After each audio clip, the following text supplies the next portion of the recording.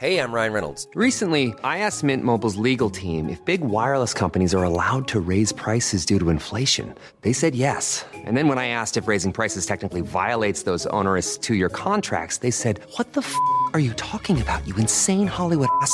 So to recap, we're cutting the price of Mint Unlimited from $30 a month to just $15 a month. Give it a try at mintmobile.com/switch. $45 up front for 3 months plus taxes and fees. Promo rate for new customers for limited time. Unlimited more than 40 gigabytes per month. Slows full terms at mintmobile.com. Kia ora koutou. For Eyewitness and RNZ National, I'm Justin Gregory. Love 'em or hate 'em, the New Zealand Geographic Board has been busy naming and renaming bits of scenery for nearly a century now. There have been controversies along the way, none of them bigger than the blow-up over the name of one of our most famous mountains.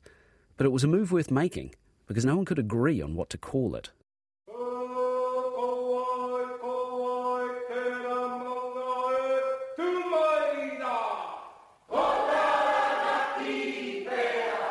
The Restless Mountains, Ngā Maunga Pārewarewa, a series based on Maori mythology. This episode, what oh what is the name of that mountain? Good question, because not that long ago, if you asked most people, as RNZ did in this 1977 documentary, you would have gotten just one answer. It's Egmont, of course, although it could have gone another way. You know, we could have had a Dutch name for the mountain. Tasman, of course, sailed past Taranaki in 1642. He never sighted the mountain. But, of course, the name that has stayed was given by Captain Cook in January 1770. And, of course, when I say most people, I don't mean the 8 different iwi and hapu living around the mountain. That's the time when Captain Cook came over, and they spotted it. They spotted the top of the mountain, and they named it Mount Egmont. But the real name is Taranaki. Now, when I was a kid at Pihanga Primary School in Turangi, they used to tell us a story about the mountains that surrounded us. Once upon a time, there were 7 gods in the form of volcanoes, and they all stood around Lake Taupo. There was Tongariro, Ngaruhoi, Ruapehu, Putauaki, Tauhara and Taranaki, and they all fought for the love of the beautiful Pihanga. Tongariro won and stands next to Pihanga today. The defeated 5 retreated to the south, the north and the east, where they remain. A furious Taranaki, however, stormed off to the west, gouging a trail across the land as he went that filled with his tears, becoming the Whanganui River. When the sun sets behind him, Taranaki is said to be showing himself to Pihanga, and when Tongariro erupts, he's warning Taranaki to stay away. At the time, the mountain was known to locals as Pukehaupapa and was called Pukeonaki by more distant tribes. It became Taranaki after first ancestor Rua Taranaki, from whom that iwi eventually drew their name.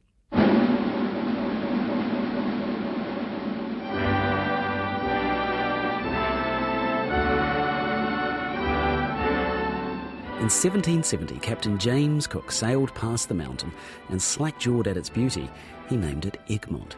Now, this was to honour John Percival, the first Earl of Egmont, First Lord of the Admiralty and a key supporter of Cook's voyage. You've got to keep your sponsors sweet, after all.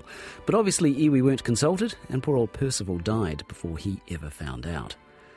2 years later, French explorer Marion Dufresne renamed the mountain Pic du Mascarenhas, but he was killed not long afterwards, so that name never really took. So, to recap, Pukeonaki, Pukehaupapa, Taranaki, Egmont, and the French one, have been some of the names this volcanic mountain has worn.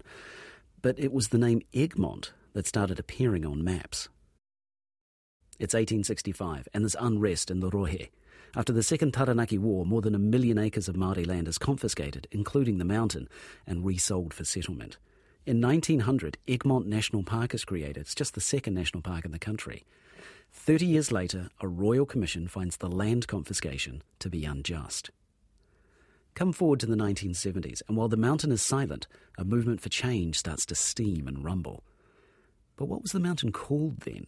It was Mount Egmont in the Egmont National Park. This is Lance Girling-Butcher. He's a long-term Taranaki resident. He's a former councillor, a former journalist, and the former editor of the Taranaki Daily News. And he's certain that even back then, he could feel change coming. It had been changing for years. I think there'd just been a growing acceptance of the usage of Taranaki, as I say, particularly amongst the young. There was less use of Egmont and more use of Taranaki.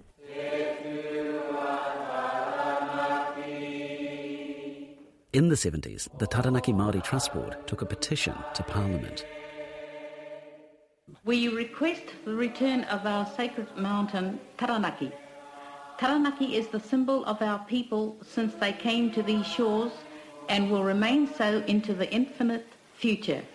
Its return to the Maori people and the restoration of its proper name, Taranaki, will signify more than any other gesture that justice is being done. Majority opinion isn't on their side. A poll a couple of years earlier found that more than 90% of locals wanted to keep Egmont as the name. Labour government MP Koro Weteri, who was Ngāti Maniapoto, had told Taranaki Māori the mountain would soon be handed back to them. Lands Minister Maturata from Ngāti Kuri said the government agreed that the mountain should be renamed Taranaki. Ven Young, the National MP for Egmont, goes ballistic. A New Zealand Herald opinion piece calls the change an ill-conceived proposal that should be unequivocally consigned to the scrap heap. And under pressure, PM Bill Rowling kills the plan. Opposition leader Robert Muldoon allegedly cheered loudly when he heard. A year later, Muldoon is the new PM and Ven Young is the Lands Minister. Young says the name change is an impossibility, a dead issue, and besides, it'd be too expensive to rename all those maps and charts. In 1978, Ven Young, whose Egmont electorate had been renamed Waitotara, introduces a bill that returns the mountain to the Taranaki Māori Trust Board, who immediately gift it back to the nation. But in 1996, a Waitangi Tribunal report said there was little evidence that Hapu had agreed to this. 1985, Labour is the new government. Koro Weteri, the Lands Minister, and as the volcano threatens to erupt for the first time in centuries, so does the debate about its ingoa. Taranaki Māori make their move and request the mountain's name be changed.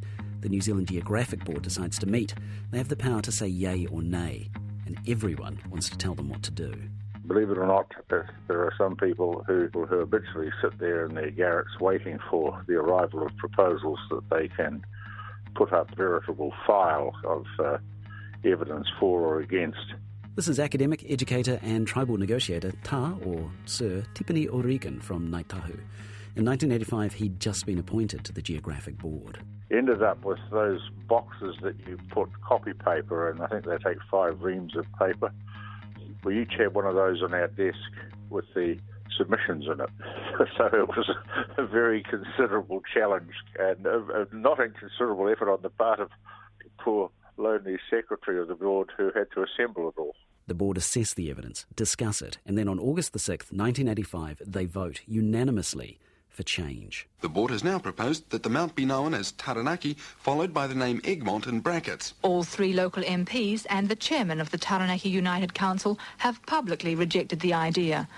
A recent newspaper poll saw 6,000 people vote for Egmont as the name, while only 900 supported reverting to Taranaki. Boom. It's all on. There's legal threats. 2 petitions opposing the change are sent to Parliament, each with more than 10,000 signatures. A New Zealand Herald opinion piece warns that if Egmont goes, Mount Cook and Auckland could be next. Cliff Emeny chairs the Save Mount Egmont's Name Committee. He complains to the Race Relations Conciliator that, quote, politically motivated anti-European prejudices, end quote, are behind all this and that, quote, grave harm has been done to the formerly excellent race relations in Taranaki. This great surge of anti-European racism, he warns, will produce massive waves of racial strife throughout New Zealand for a long time to come. May the 2nd, 1986. The minister overrides the board's choice and rules that from now on the mountain will be formally recorded as Mount Egmont or Mount Taranaki in that order, and it's up to everyone to decide which name they want to use. No one's happy with this decision. A journalist even tracks down the Earl of Egmont's descendants to see what they think. A spokesperson for the family says it's a gross insult, but when asked if the current Earl had ever visited Taranaki, they reply no, but he has always wanted to go to Africa. New Plymouth MP Tony Friedlander calls the decision a very messy compromise. But is he right? Tipene O'Regan again. Compromises very seldom satisfy everybody. I think it was as good as we were going to get at that time. It was because of political pressure. Lance Girling-Butcher isn't impressed either.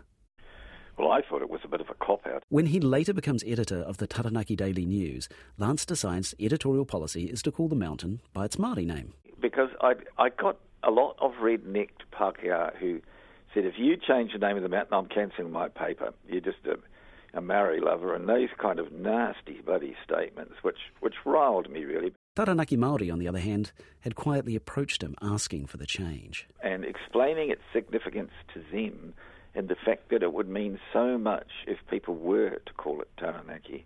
When you're faced with that kind of difference, you tend to go with the quiet, polite people.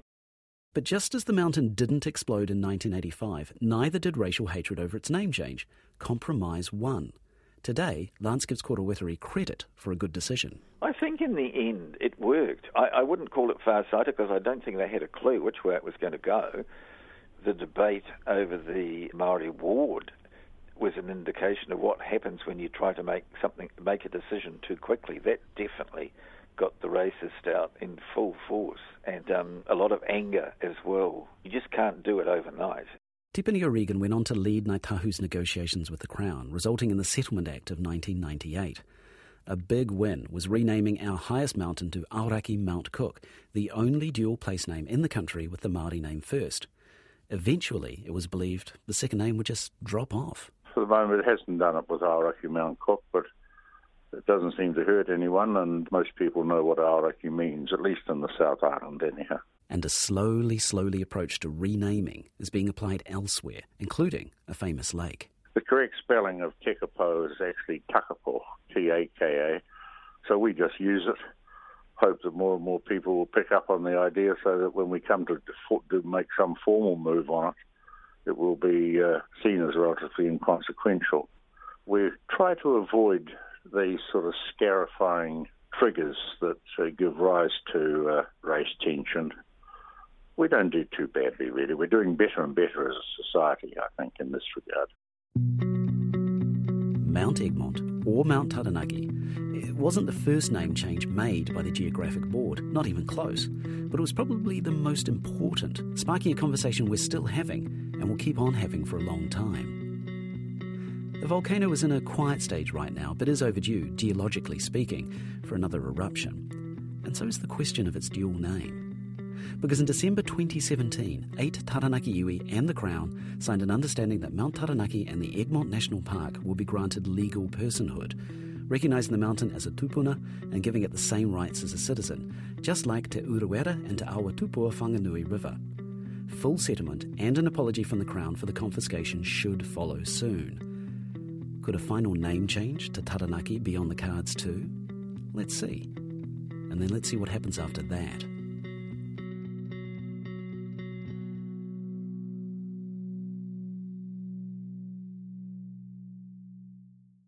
The story was produced by me, Justin Gregory, using archival audio from the Taonga Sound and Vision. The engineers were Rangi Powick, Alex Aylett-McMillan and Blair Stagpool. You can subscribe to every Eyewitness podcast at iTunes or at radionz.co.nz/series. And while you're there, please rate us. That way more people get to hear about Eyewitness.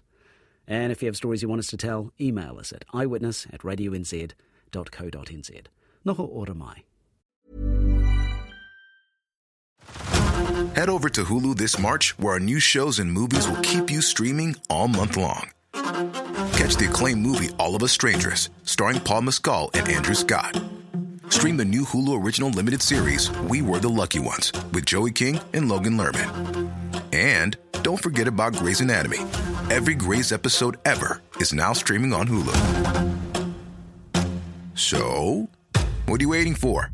Go stream something new on Hulu.